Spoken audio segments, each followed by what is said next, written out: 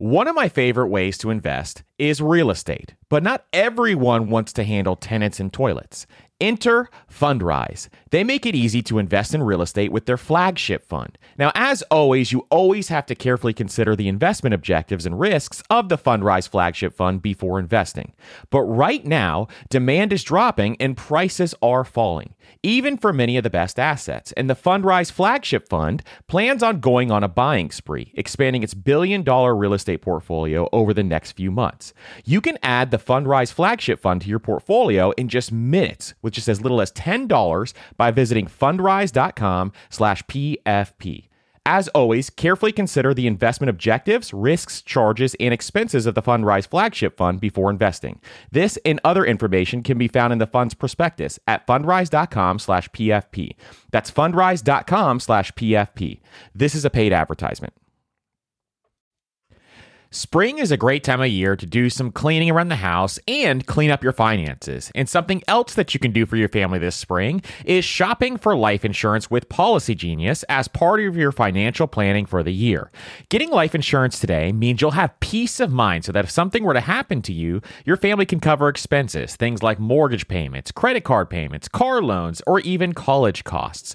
I have a wife and 2 kids, with a third on the way, by the way, and business partners that all depend on my income. So I needed life insurance, and Policy Genius made that so incredibly easy. And with Policy Genius, you can find life insurance policies that start at just $292 per year for $1 million of coverage. Some options offer same-day approval and avoid unnecessary medical exams. So save time and money and provide your family with a financial safety net using Policy Genius. Head to policygenius.com or click the link in the description to get your free life insurance quotes and see how much you can save. That's policygenius.com.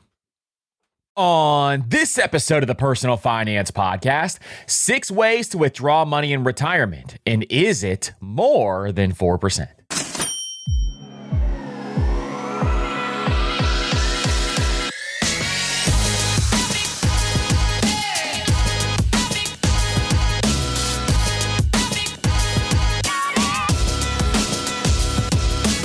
What's up, Wealth Builders, and welcome to the Personal Finance Podcast. I'm your host, Andrew, founder of MasterMoney.co, and today on the Personal Finance Podcast, we're going to be talking about 6 different ways that you can withdraw money from your retirement accounts. If you guys have any questions, make sure to hit us up on Instagram, TikTok, Twitter, at MasterMoneyCo, and follow us on Spotify, Apple Podcasts, or whatever podcast player you love listening to this podcast on it. If you want to help out the show, consider leaving a 5-star rating and review on Apple Podcasts, Spotify, or your favorite podcast player. Cannot thank you guys enough for leaving those 5-star ratings and reviews. They truly, truly mean the world to us. Now, today, we're going to be diving into how much money can you actually withdraw in retirement. Now, this is a big question that we get a lot. And a lot of times when I coach individuals through some of their financial situations, I will talk through this situation with them. And it's one of my favorite exercises to do because a lot of times people do not know what their retirement number is. And this is going to help you figure out, what is my financial freedom number? How amazing would it be is if you got to the end of this episode and you knew how to calculate your financial independence number, and from there, you could put a plan into place for your retirement. This is what we want to do with this episode. So I'm going to give you actually 6 different options, and I want you to kind of wrestle through some of these. I want you to think through these and think which one might be the best option for me and my risk tolerance and my risk profile. Now, as I talk through these options, that is what the big goal here is today, is for you to know these options even exist, because a lot of times we'll just talk about the 4% rule, but I think for a lot of folks, the 4% rule is a nice little average right in the middle, but there are some other options that you have available that may allow you to have some flexibility when it comes to how much you can withdraw in retirement.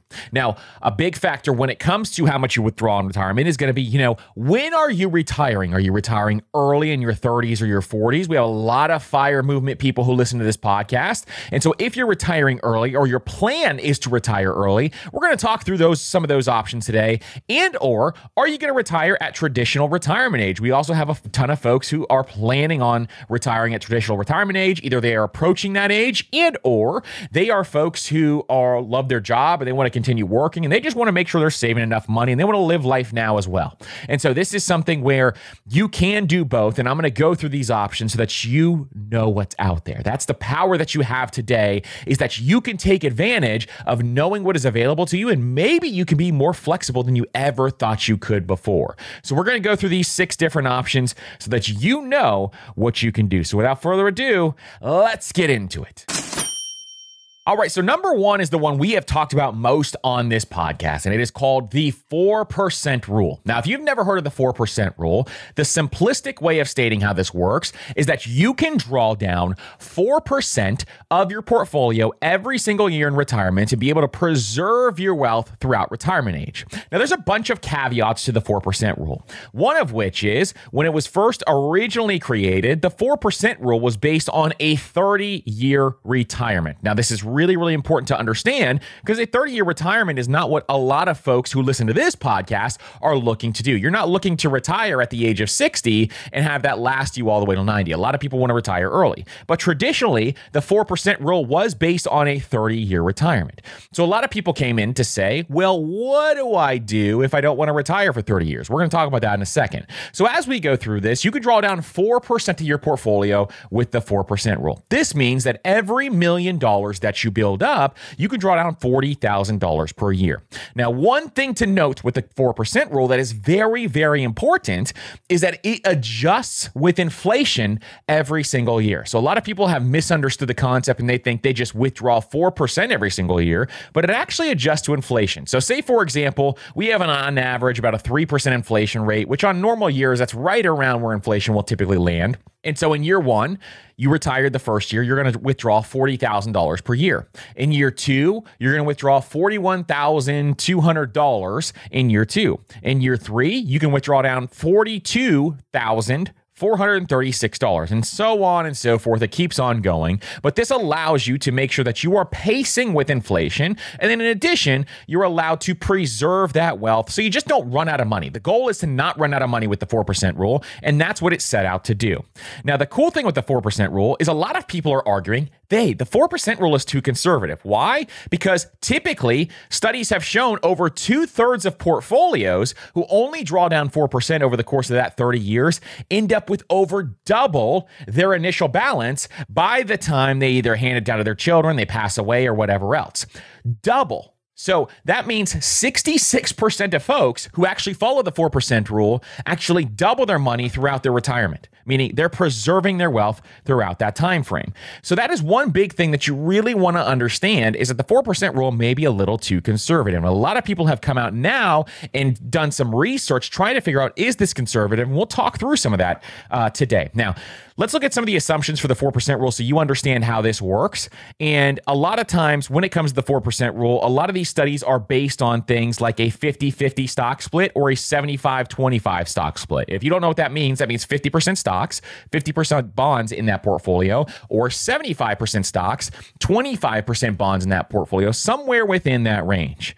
And this is also based on all historical market conditions. We have no idea what's going to happen in the future. You got to understand that nobody out there has a crystal ball. Nobody knows what's going to happen with the market. And so we have to use historical data points in order to run the numbers on some of this stuff. Now, what does the 4% rule not assume? Because I think this is very, very important to point out. It does not assume any additional income sources. If you're planning on taking Social Security, if you have a pension, all of those are not assumed within the 4% rule. So you could actually have more money than you thought you did beforehand. It also does not assume things like changing investment strategies or those types of things.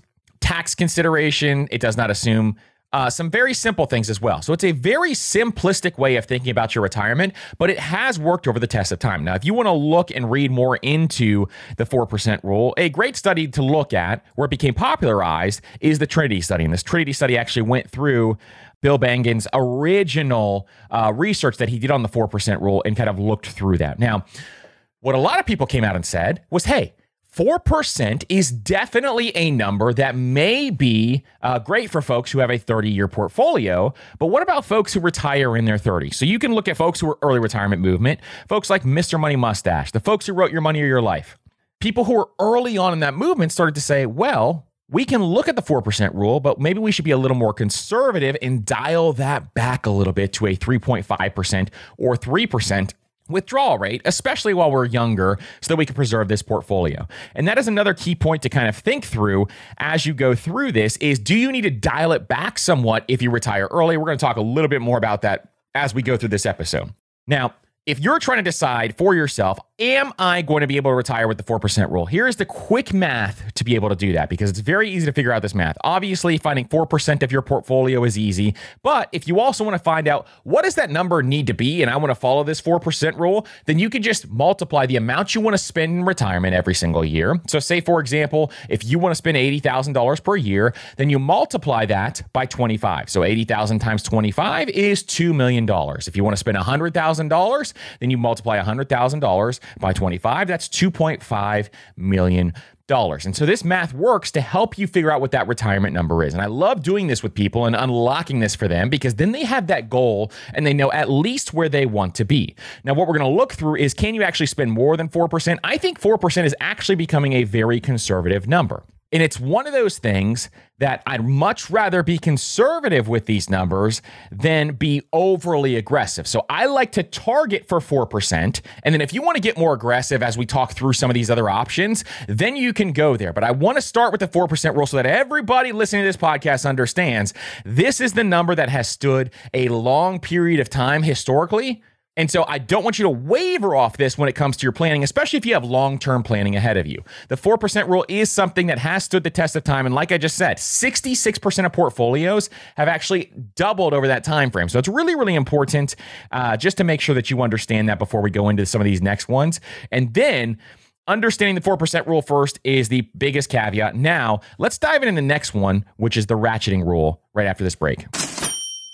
All right, so the next one is called the ratcheting rule. And the ratcheting rule was made popular by Michael Kitces, who I've talked about on this podcast a number of different times. I got to get him on here. But he's actually talked through the ratcheting rule, which has really one thing, is that as your portfolio grows and as your portfolio hits specific milestones, then you can increase the amount that you spend. And so this is going to take into consideration, hey, with the 4% rule, a lot of folks had their portfolios double over that time frame and they did not increase their spending. What if they started to increase their spending once they hit certain milestones? Well, this is going to be really, really important. And a lot of us want to increase our spending over time. We want to travel more. We want to be able to give more to causes we believe in. We want to be able to buy more things. And so as your portfolio hits specific marks, what if you could increase your spending? And that is what the ratcheting rule is all about. And so this is a very straightforward way to design a plan for your portfolio so that as it hits this marks, you can spend more dollars. But it starts with one big thing, and that is the floor. So figuring out what your spending floor is going to be is really, really important when it comes to the ratcheting rule. It's very hard to say that word. So when you start off with the ratcheting rule, you may start to think through, hey, well, I need to at least spend 3.5% of my portfolio so that I can make sure that I am paying my bills and I'm able to live somewhat of a lifestyle that I want to live. And so I want this to be my floor. And so you think through, well, if 3.5% is my floor, that is going to be the lowest amount to spend I will ever have. And so a lot of times what you do with your floor is you base it on your retirement time horizon. So this is great for early retirees, for example. Say you have a really high income, you saved up a large portion of your income, and you retire in your early 30s. A lot of people in the FIRE movement retired in their early 30s. Or you retired in your early 40s, you built up a business, you sold that business, and you had all this extra cash, and you retired in your early 40s. But you want to make sure that you preserve that wealth over time. Well, your time horizon is going to come into play. If you only have 20 years left in retirement, if you retire when you're 75, then you probably have 10, 20, 30 years in retirement. So you can ramp up that floor. But if you retire when you're 30 or 40, then you have a lot longer to retire. So you need to ramp it down a little bit when you have that floor. So 3.5%, for example, if you're in your 30s, is something that you can definitely think through. So you have that floor in place. It does not go down ever. Now let's talk about some of the increases, because the increases are earned based on portfolio performance. So say, for example, you want to increase your spending and you're waiting until your portfolio increases 50% in value. So this is one rule you can put into play. You can do whatever you want. You can do 30%, 40%, 50%. It's all based on what your risk tolerance is and what you're willing to kind of endure over time. And so if you start with $1 million portfolio and that portfolio grows to say say $1.5 million. So it increases 50%. And your rule is once my portfolio increases 50%, then I'm going to increase my spending.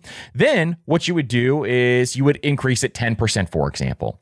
So it hit that 1.5 million mark. Then you increase your spending by 10%. And this helps you increase your spending with portfolio increases and creates a safer environment a lot of times when it comes to increasing that spending. Now, a lot of times what happens is you may have a lot of growth year over year. So some years when we're having booming years, for example, you may have 30% growth one year, then another 25% growth the next year, then another 30% the next year, and another 25% the next year. But then you have a decrease. Something happens in the world, COVID, for example, the Great Recession, you have a decrease, and then that portfolio goes down. To avoid increasing your spending too rapidly, one of the rules that a lot of people put into place is you can only increase your spending after every 3 years. So if you increase it once, then you have to wait 3 more years before you increase it again. And so this just puts into play, hey, I'm not going to increase it in 3 booming years, and then there's a recession, and now I have this increased spend, and I have to go backwards again. You don't want to go backwards. A lot of times it's much harder to go backwards. So this is just a very conservative way to ratchet up your spending, which is why it's called the ratcheting rule, because you're ratcheting up your spending. So a very simple way to think about this is you have the floor. Your portfolio does well. You set these milestones. They are predetermined by you. If you have a financial planner, whoever else, an accountant, they are predetermined by you and your team, your financial team, and then you can ratchet it up as time goes on. So this is something that I think is a really cool way to think about it, because as your portfolio increases, then you can ratchet it up in that way. Now, let's jump into the next one, which is the flexible spending strategy. We're driven by the search for better. But when it comes to hiring, the best way to search for a candidate isn't to search at all. Don't search, match with Indeed. And if you need to hire, you need Indeed, because Indeed is your matching and hiring platform with over 350 million global monthly visitors. And they have a matching engine that helps you find quality candidates fast. So ditch the busy work and use Indeed for scheduling, screening, and messaging so you can connect with candidates faster. And Indeed doesn't just help you hire faster. 93% of employers agree Indeed delivers the highest quality matches compared to other job sites, according to a recent Indeed survey. And listeners of this show will get a $75 sponsored job credit to get your jobs more visibility at Indeed.com/personalfinance. Just go to Indeed.com/personalfinance right now and support our show by saying you heard about Indeed on this podcast. That's Indeed.com/personalfinance. Terms and conditions apply. Need to hire? You need Indeed.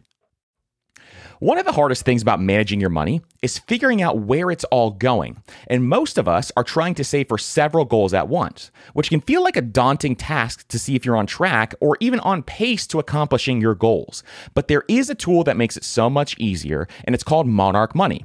They help you track your money flow without taking a ton of time and energy. And Monarch has built-in features to collaborate with your partner, family, or financial advisor. And you can invite them with an extra account with their own login at no extra cost to collaborate with you. And Monarch is the most customizable budgeting app. You can create custom budgets, set notifications, and you can set up automatic rules for transactions and notifications. And after trying Monarch for myself, I understand why it's a top-rated personal finance app. And right now, listeners of this show will get an extended 30-day free trial when you go to monarchmoney.com/PFP.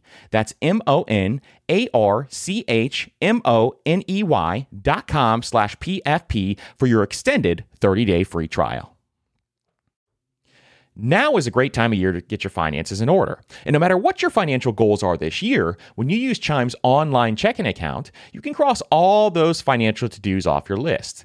Chime's online checking account has tons of benefits that millions of members love, like fee overdraft up to $200. Plus, get paid up to 2 days early with direct deposit, all while managing your money on the go 24/7. And you get access to over 60,000 ATMs. So start building your credit and open a Chime checking account with at least $200 qualifying direct deposit to get started. Get started at chime.com/PFP. That's chime.com/PFP. Banking services and debit card provided by the Bancorp Bank, N.A. or Stride Bank, N.A., members FDIC. SpotMe eligibility requirements and overdraft limits apply. Early access to direct deposit funds depends on payer. Out-of-network ATM withdrawal fees may apply. The key to winning in any business is making sure you have the right business partner. An example is Procter & Gamble or Ben & Jerry. But what about the perfect partners when it comes to growing your business? That's you and Shopify. Shopify is the global commerce platform that helps you sell at every stage of your business, from launch your online shop stage to the first real life store stage, all the way to, did we just hit $1 million stage? Shopify is there to help you grow. And most people know one of your biggest struggles when it comes to starting an online business is finding new customers, and Shopify can help you do that. And what I love about Shopify is no matter how big you want to grow, Shopify gives you everything you need to take control and take your business to the next level. So sign up for a $1 per month trial period at shopify.com/PFP, all lowercase. So go to shopify.com/PFP now to grow your business, no matter what stage you're in. That's shopify.com/PFP. All right, so the next one is the flexible spending strategy. And I love this option. And I first originally learned about this from Nick Maggiulli of Dollars and Data, which is a website that you should definitely be reading if you're interested in personal finance. Nick has been on this podcast as well and is a wealth of information, especially when it comes to looking at financial data. And he is just amazing at doing that. So definitely check Nick out. I got to have Nick back on sometime soon. He is also the author of Just Keep Buying, which is also a great personal finance book if you've never checked that out. But the flexible spending strategy is a great way to think about your retirement spending because it actually breaks down your spending into two different categories. And we talk about doing this a lot, is breaking out your spending into these two different categories. So the first one, he calls it required spending. We call it your baseline expenses, but he calls it required spending. And so you're breaking out your required spending based on all your necessary expenses. So these are things like housing, utilities, groceries, healthcare, any debt payments, all that stuff is required spending, stuff that you need to make sure that you're spending money on. And this spending is fixed and only adjusts when it comes to inflation. So a lot of times groceries may go up over time, so you adjust that for inflation. Or if you're renting instead of owning a home, that's going to adjust. Your taxes on your house are going to adjust. All of those things are going to adjust. And so that's when you increase that required spending. Then we have discretionary spending. And discretionary spending is what we talk about all the time on this podcast. That is the spending where it is stuff that is not an absolute necessity, and it is stuff that you can cut back on if you absolutely had to. So this is things that enhance your lifestyle, things like vacations or dining out, or things like, spending money on your hobbies. All of those different things are discretionary spending. And these make life a lot more enjoyable, but they can be cut out if we absolutely had to cut them out. We don't want to, and that's kind of the goal with building wealth, is I don't want you to have to cut out on the things that you love. And so we want to spend more money on the things that we love, but we want to break it out into these two options so that we can figure out, hey, how much money can we spend here? And so what you do is on this flexible spending, you actually keep your fixed cost the same. So the amount that you're going to be spending money on is going to be the same every single year for necessities, and then you just adjust for discretionary spending. So at the end of every single year, you're actually going to look at the S&P 500's performance relative to its all-time highs to determine your discretionary spending for the upcoming year. So it's a really cool way to kind of say, hey, if last year you had a really good year in the S&P 500, let's see what happens here. And so in a normal market condition, if the S&P 500 is within 10% of its highs, you maintain your planned discretionary spending for the next year. So that's a normal market. If there's a correction and the S&P 500 is 20% below its highs, you cut your discretionary spending by half. And if there's a bear market and the S&P 500 is more than 20% away from its highs, you suspend your discretionary spending for the next year. Now, when it comes to this, there are pros and cons to each side. So there's a big pro here, which historically, Nick went back and he looked at the historical rates of returns, and this strategy could have supported a 5.5% withdrawal rate. So for example, we talk about the 4% rule all the time. Historically, this strategy would have actually supported 5.5% withdrawal rate. So every $1 million you could withdraw $55,000, which means you could have $2 million portfolio and be withdrawing $110,000 per year. That is a much more powerful way to be able to spend your money in retirement instead of the traditional 4% rule. Now, it also offers flexibility, meaning that you can enjoy more of your retirement in the years that, the market performs well and it enhances your lifestyle without having to jeopardize your financial security, meaning that you kind of know what years you can spend more. And so you can accelerate that spending based on what years actually have good performance. Now, the downsides are there are going to be years where you're going to have to cut that variable spending. And I think that is not as fun as it would be to increase that variable spending year over year. Now, you could save a portion of that variable spending when you have those up years. Just for those down years, you could have like an emergency fund for your variable spending. And so that's just another creative way to think about this if you like this option, because that gives you some cushion in between where then you can figure out, hey, how much can I spend every single year? But the second one is that there is no increase in total retirement spending, meaning that this strategy allows for potentially higher spending in most years, but it doesn't increase the total amount you can spend throughout retirement. It's about timing and allocation rather than boosting your overall spending capacity. So that's an important thing to note as you go through this strategy. And so I do like this one a lot because flexible spending strategy does allow you to, enjoy retirement, especially in those good years more and more, but it may increase your stress. And if you get stressed out from good years to bad years and the market really, really upsets you, that may be not the best option for you always. You may be wanting something more sustainable and stable over time. And so it depends on what your risk tolerance is when it comes to the psychology of money. Your psychology really matters when it comes to this stuff. And so making sure you understand your own personal finance and money psychology is really, really important. Now, on the next one, we're going to dive into something called the guardrail strategy. All right, so the guardrail strategy almost gives you a range of spending that you can fall into. And so this is a really interesting way to kind of think about this because I think it is something that you have this range set up. And so you know that maybe some years you're going to be spending less and some years you're going to be spending more. So it starts by setting up your guardrails. And so these are things like boundaries that are set around your withdrawal rate. So for instance, if you decide on a 4% initial withdrawal, like you decide you're going to use the 4% rule, then you may set your guardrails at 3% and 5%.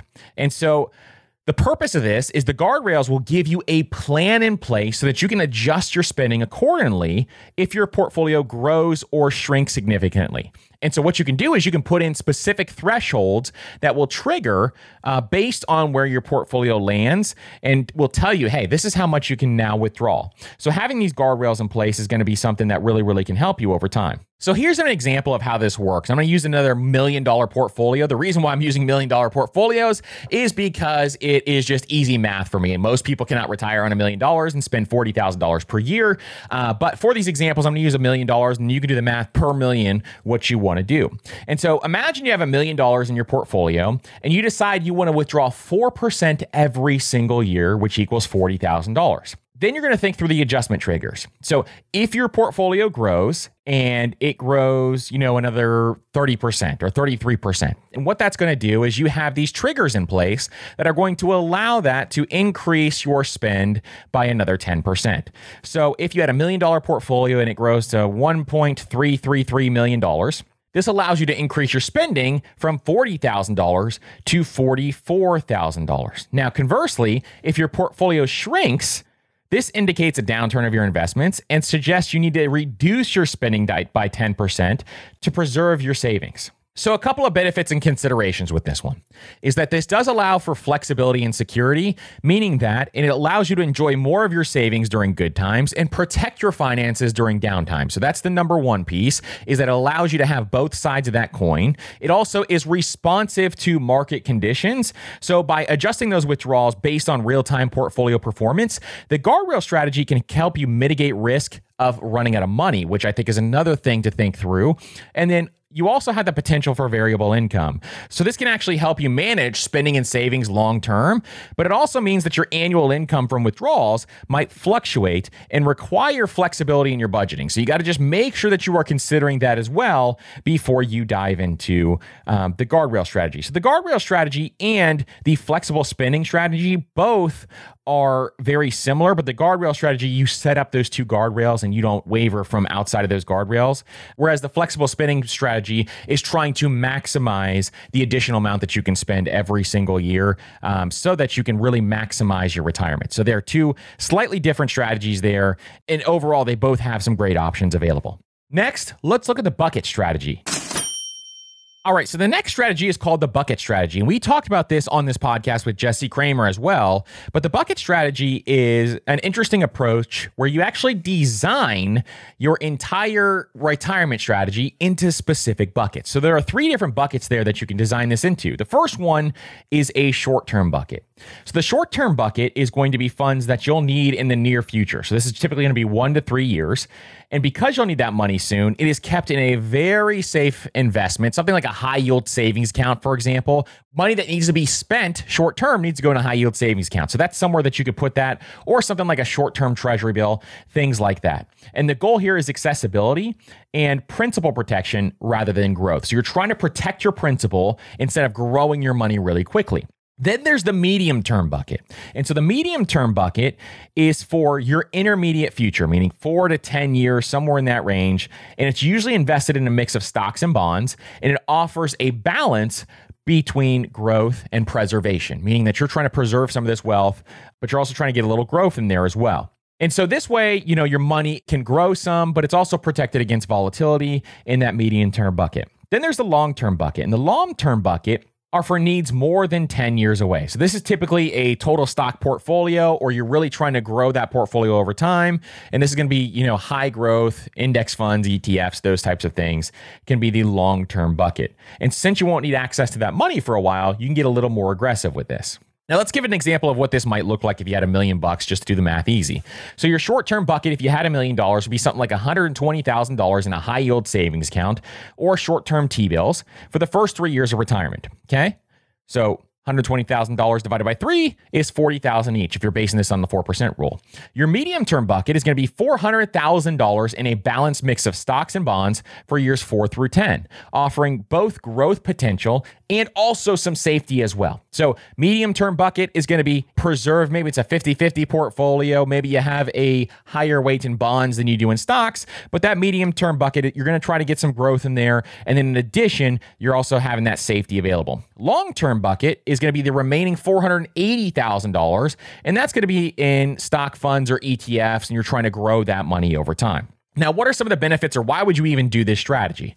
Is one, you can have peace of mind knowing where your money is going to be for the next 3 years. You don't really have to worry about that money. You can have strategic investments, meaning that you're aligning your investments with your timelines, which for a lot of people, they like that idea of aligning their investments with timelines. And you have flexibility for adjustments over time. So this gives you some flexibility, it gives you some adjustments, but you're also not maximizing your growth potential because you're keeping 3 years in cash essentially. And so you really have this money where it's not maximized a large portion of your portfolio. In this case, it's about 12% of your portfolio, $120,000 worth of $1 million. And so you're losing out on that growth potential of that money. Now, this is one reason why I absolutely love when people retire with a larger amount of cash. In fact, my entire plan is when I fully am done working, I'm fully done earning an income, and I don't know if that'll ever happen for me, but I want to have more cash on hand because I want to have a very, very large emergency fund. This is not like an emergency fund where it's just 6 months of expenses. My goal, personally, this is just me, is I'm going to have years of cash on hand so that when there are down years, I can utilize that cash. And so we'll talk about this a little bit more, and I'll talk through some of this, but this kind of protects you from these types of things, meaning you have this cash on hand up front. And so if you have a really bad year within your portfolio, you can actually take that cash on hand and you can ensure that you are mitigating the risk. So let's say, for example, you had 5 years of cash on hand. All of a sudden your portfolio gets cut in half and you have a major recession on hand. Okay. When that happens, you have 5 years of cash on hand. You can live off that cash for a couple of years until your portfolio recovers again. And so this is really a cool way to prep yourself because you're going to have bad years in retirement. There are going to be years where the market goes down. The market always goes down. We just have no idea when. And so when that happens, you are really, really geared and prone to protecting yourself by having that cash on hand. This is just additional protection that you can have in place.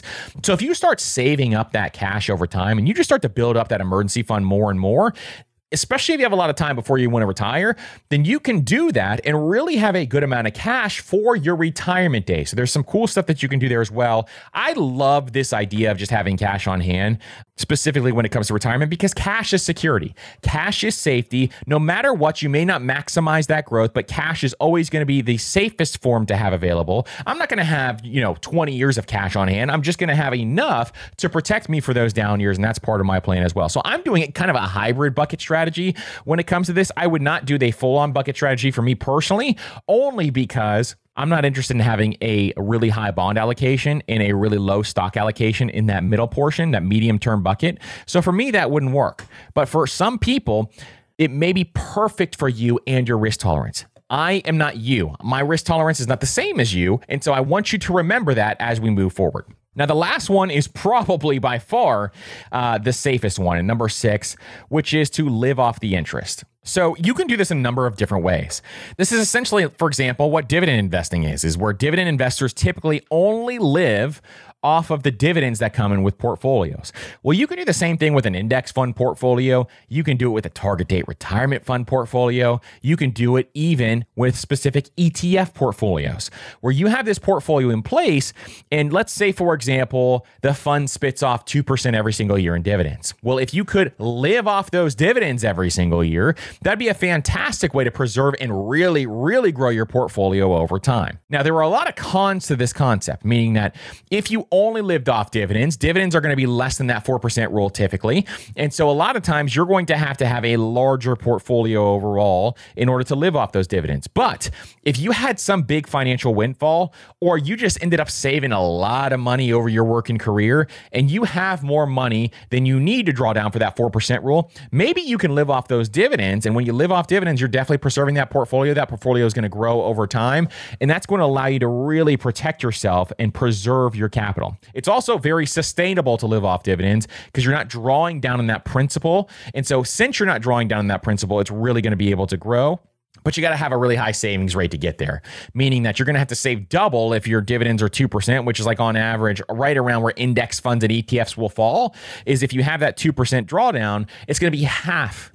Your portfolio will be half in a 4% withdrawal down instead of a 2% drawdown, meaning that if you followed the 4% rule, and you wanted to spend $80,000 per year, you would need to have $2 million. But if you only wanted to live off a 2% dividend, you would need to have $4 million in place. And so it is double the number, but if your savings rate is really, really high and you don't have as many needs as other folks, or you retire really early and your spending is low in your early retirement, you could also live off those dividends and have that available as well. So this works really well for things like bonds. It works well for dividend stocks. This works well for REITs.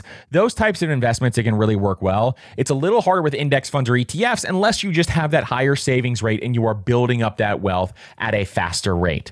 And so that is one thing that you just want to think through as you go through some of this stuff, especially when it comes to living off interest. So what am I going to do? What is kind of my goal overall when I go through this? So my thought process here for me personally, and I'm just telling you for me personally, if this helps you, great. If it doesn't help you, then choose one of these that we're talking about here, or write me in and tell me some other ways that you are thinking about this as well, because I love that. But I'm going to go with a hybrid strategy. So as a lot of you know, I invest in real estate. I invest in businesses. I invest in a lot of money into index funds and ETFs. That's my primary place that I put money to. And so between all of these things, I'm going to have a lot of different options available to me. So we've been buying a lot of businesses up, and we have also been, investing in real estate a long time. And so my goal here is I'm going to front load. I'm going to have cash on hand up front, meaning that I want to have a couple of years at least of cash on hand for those down years. That's what it's for, is for those down years. I'll still have that emergency fund, all that kind of stuff as well, but I'm going to have cash on hand for down years. So that short-term bucket strategy, for example, I'm doing a hybrid approach there. So cash on hand is going to be 3 to 5 years available for my retirement. That's just what's comfortable for me. If you want that growth, go for it. More power to you. I completely understand, but this is just what feels right to me. Okay. So I'm going to have that cash on hand up front. And then I'm looking for additional income sources that are not just based on my portfolio. And there's nothing wrong with basing your entire portfolio as where you're going to draw money down. There's nothing wrong with that whatsoever, but we have other income sources. And so making sure I preserve some of those and ensure that those are coming in, whether it's cash flow from real estate, whether it's cash flow from some of our businesses, those are going to be really, really important. And I don't plan on ever just stopping any of those things. And so that is something definitely that I want to have involved as well, because I love running businesses. I love being involved in them. And maybe that will change down the line. And maybe that over time, that'll be something I'm not interested in. But that's the second form of capital coming in. Obviously, everybody's got Social Security. You got to factor that in as well. And that will come into play at some point in time. But between those two, those are the wealth accelerators. So I've got the wealth accelerators in place. And then 3, I've got my retirement accounts, the Stairway to Wealth retirement accounts, those types of things, which are your Roth IRA, your 401k, your HSA, all of those, your taxable brokerage. Those are going to be spots where I am going to be willing to draw down some of that money as well. And so the 4% rule is right on average in the middle. And like I said, a lot of studies that I read now, the 4% rule looks like it is actually a little bit low. And so I'm going to figure out, hey, what is my spending ratio that I want to be spending? And does all of this stuff cover enough to get me to the 4% rule? If it does, great, because 66% of portfolios doubled in retirement. And so that means I have more wealth to give away to my family. I have more wealth to give away to causes I believe in. And so there's a lot more money that I can give away. And so my hope overall is to potentially even have enough cash flow from some of my wealth accelerators that are going to allow me to take that portfolio and really be able to do some great and amazing things with it. And so that is why, my initial goals, they changed from just being a traditional lean fire, which is what it was in my 20s, to going to fat fire. And the reason why I went to fat fire was because I am so interested in giving money back to causes I believe in. Causes like the Tim Tebow Foundation, which actually goes in and rescues human trafficking victims, specifically children.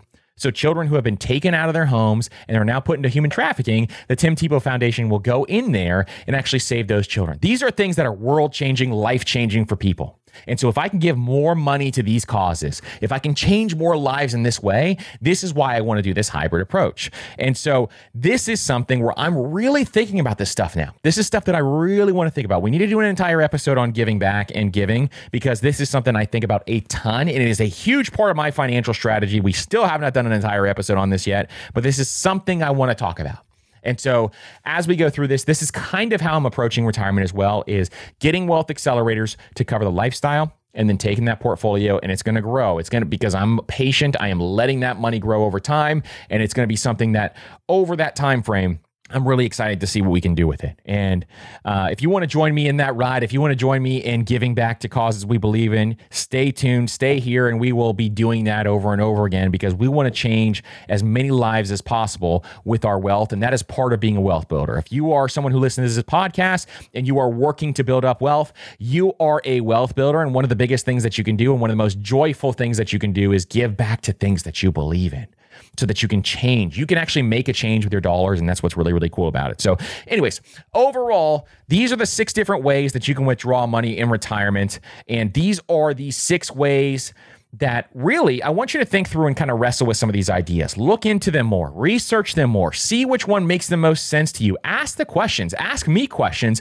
and we can dive deeper into some of these as well. We're going to wrestle through these ideas over the course of the next couple of decades. And so that is something where I really want a lot of folks to do as well. And then start to put your plan in place. Start to put a plan in place. Does it make sense for you and your lifestyle? Does it make sense for your risk tolerance? And work through that plan. Your plan can change. It is a-okay for that goalpost to move, but just make sure that you have a plan in place and you're thinking through, what is my plan? Do I even have a plan? If you don't have a financial plan, then make sure that you are thinking about putting one together. So thank you so much for listening to this episode and investing in yourself, because that's exactly what you're doing when you listen to this podcast episode. If you guys have any questions, again, please reach out to us, and we will see you on the next episode.